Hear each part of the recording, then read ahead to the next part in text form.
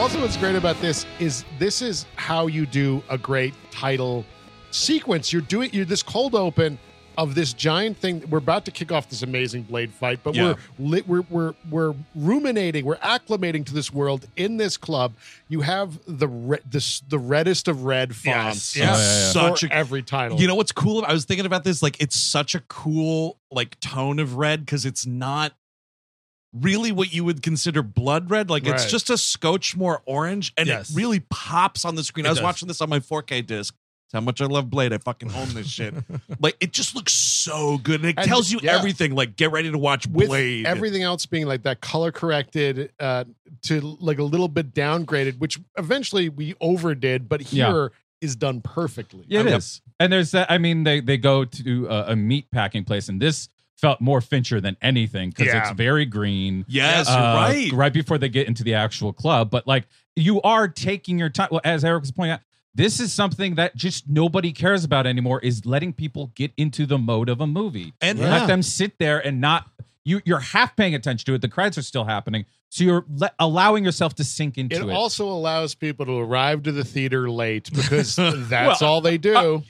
Excuse me, though. At this point, you have those people who are late to action movies now are out of their minds because you have exactly 30 minutes from when that movie is said to start until it actually starts. Dude, between trailers and all that shit, fucking at least 30. 15, 20 minutes into Oppenheimer on IMAX screen. My seat's down there. Yeah, no, that's tough shit. Sit on the fucking floor. I wish I had a fucking shotgun full of silver bullets out there. No, I'm sorry.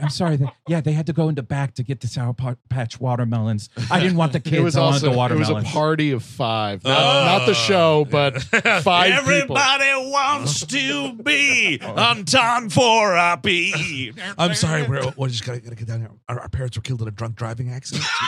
Pardon me. No, I'm raising my 3 kids. Sorry. I know the little one's too young for Oppenheimer. I know, but we couldn't get a sitter. Come on. Oh, and then Charlie has Hodgkin's disease. Pardon me. I mean, everybody's talking about it. I feel left out of the conversation.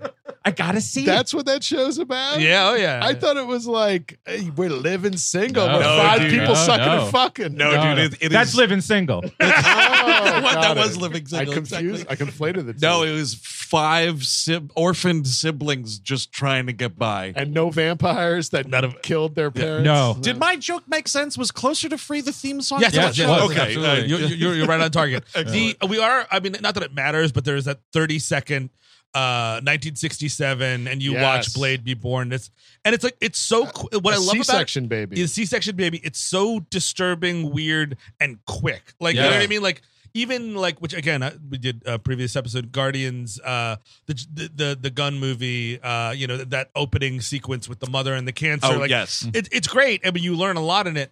But I mean, this movie is not concerned with that. It's just like, here's your 30 seconds. Like, this is your superhero origin story out of the way. Yeah. But the way they tie it back in is very clever and well.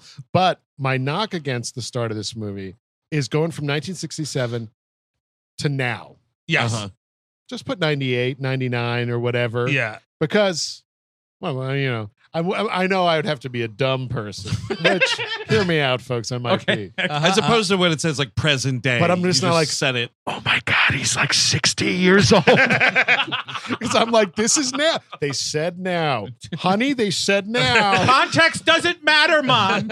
Okay? But the movie was released. No, they said now. I just never personally care for present day now or whatever. I do also love, speaking of Fincher, by the way. What about the near future? You like that one? I'm a huge fan of the near future. There you go. That I can get behind. Gotcha. Besides Ed, Fincher. you're saying. No, speaking of Fincher, I do love, like, it's very much a not coming out and saying that this is New Orleans. Yes. And you just, like, if you were a Blade comic reader, like, a lot of Blade stories did take place in New Orleans, but, like, that's kind of it, which I do also love. Just, I'm a sucker for a good, just anonymous city. Right. Yeah, I mean, yes. But that's what it is, a city, and that's why I had to look up the New Orleans thing, because I was just like, oh, it's like The Dark Knight, just a city. Right. We were cutting it whatever it happens to be. Yeah. Because it's all high. Half of this stuff is high rises. You're in. Yeah, I'm and it's like L.A. It seems very L.A., but also like downtown L.A. The Chinatown thing. Yep. Yeah. I mean, that's weird because that feels like I know not, San Francisco's not exclusive to Chinatowns, but something about they're shooting this Chinatown. It has very much like San Francisco Chinatown vibes. But the interior of the subway almost looked like New York. Yes, so it's kind of amalgamation of sort of everything. like your Dark City thing. You know what I mean? It's just a city. I do think. Oh right, yeah. I remember really clearly. Like this is a really seminal film going experience for me because of this opening. I just remember like, oh, you saw this in theaters? Oh yeah, I was first erection. Yes. It finally happened. Oh, holy shit! Sonali. Oh, and she's bloody. So, like, I was reading Wizard magazines because Wesley Snipes was originally going to be Black Panther, but that fell through because that didn't happen. Like, I read that whole saga. That was me with episode 1. Exactly. And it was like, oh shit, they finally made the Blade movie. I was a huge Wesley Snipes fan. I loved Passenger 57. Drop Zone, of course, was a family staple of yours. It was. Murder at 1600. I just loved watching Wesley Snipes kick the shit out of people. Demolition Man, huge, wore out that tape. It's like, holy shit, Wesley Snipes in a comic book movie. And then like you get to this club, you're like watching this thing, you get to this club, the blood comes out, and then this insane fight sequence happens, and you're like, it felt like nothing I'd seen before. It really did. Yeah. My jaw was on the floor as a 15-year-old kid. Because it's this great cross between horror and action, which is very rare. And often when that happens, it's terrible. Like there are a few exceptions, of course, but like that like, holy fuck, blood's everywhere.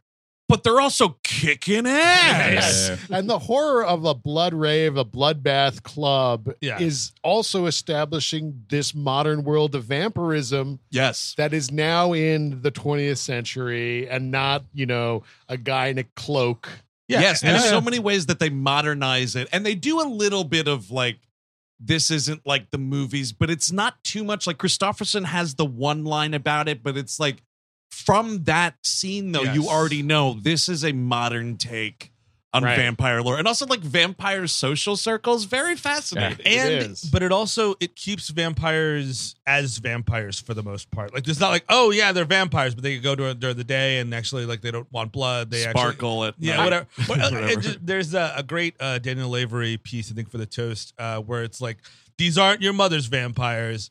They're actually Yorkshire Terriers. And like the whole story is like, it's a vampire story about a cool school, but everyone is actually just a Yorkshire Terrier. Because like literally like that's what you do with a lot of these vampire lores is you take it so fucking far. You change so much that it's like not even that No, anymore. But these are vampires because immediately they go, and they have teeth and the blood and the whole bit. It's the difference between like, I get tired of the like, lore of like, oh, he survived the wars and then finally he went. And like Bram Stoker's Dracula does it well because it's fucking Coppola. But like this one, what I like about it is it's so modern about that. Like we have an archive that's digitized, motherfucker. Yes, totally. We have it here, and we have Pearl, my favorite character, looking after the thing. And like that is more interesting to have Stephen Dorff take the position of new money versus old money, as new blood versus old blood, without even getting that far into his character, because it's Blade's movie. We actually have a protagonist, ladies and gentlemen. But like the twist towards the end of how Stephen Dorff was the vampire that bit his mother or whatever. So he was looking like that in 1967. We don't have to jump back to the 30s when he's born. He doesn't have a wig on at any point. Exactly. And I love that it's a villain. The villain of the film is openly critical of the traditional vampire lore. And that's why like he's ready to just fucking take Udo Kier to that beach, dude. Like, get the fuck out of here, dude. Like, your time has passed, vampire boomer. Go die. And I relate so much to Stephen Dorff when, I mean, if I saw Sanaa Lathan in fucking 1937, I'd be like, she's keeping with. And that's another great thing about the movie. It's like, it's Black people exist in the world, which they do. Instead of just having it be the one character, we actually have multiple characters, and it's wonderful. It's not like, and this thing is, this isn't for lack of a better word, a black movie either. You know what I mean? Like it's not. Right.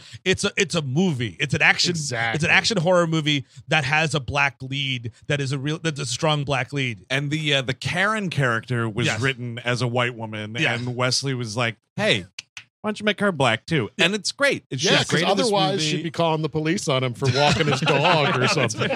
Are you bird watching? Get the police. If you like what you just heard and want to hear the rest of this episode, go to patreon.com/WeHateMovies and sign up. You'll get this episode along with all sorts of other exclusive Patreon content, as well as a unique RSS feed that can be used with the podcast app of your choice. Patreon.com/WeHateMovies. Check it out.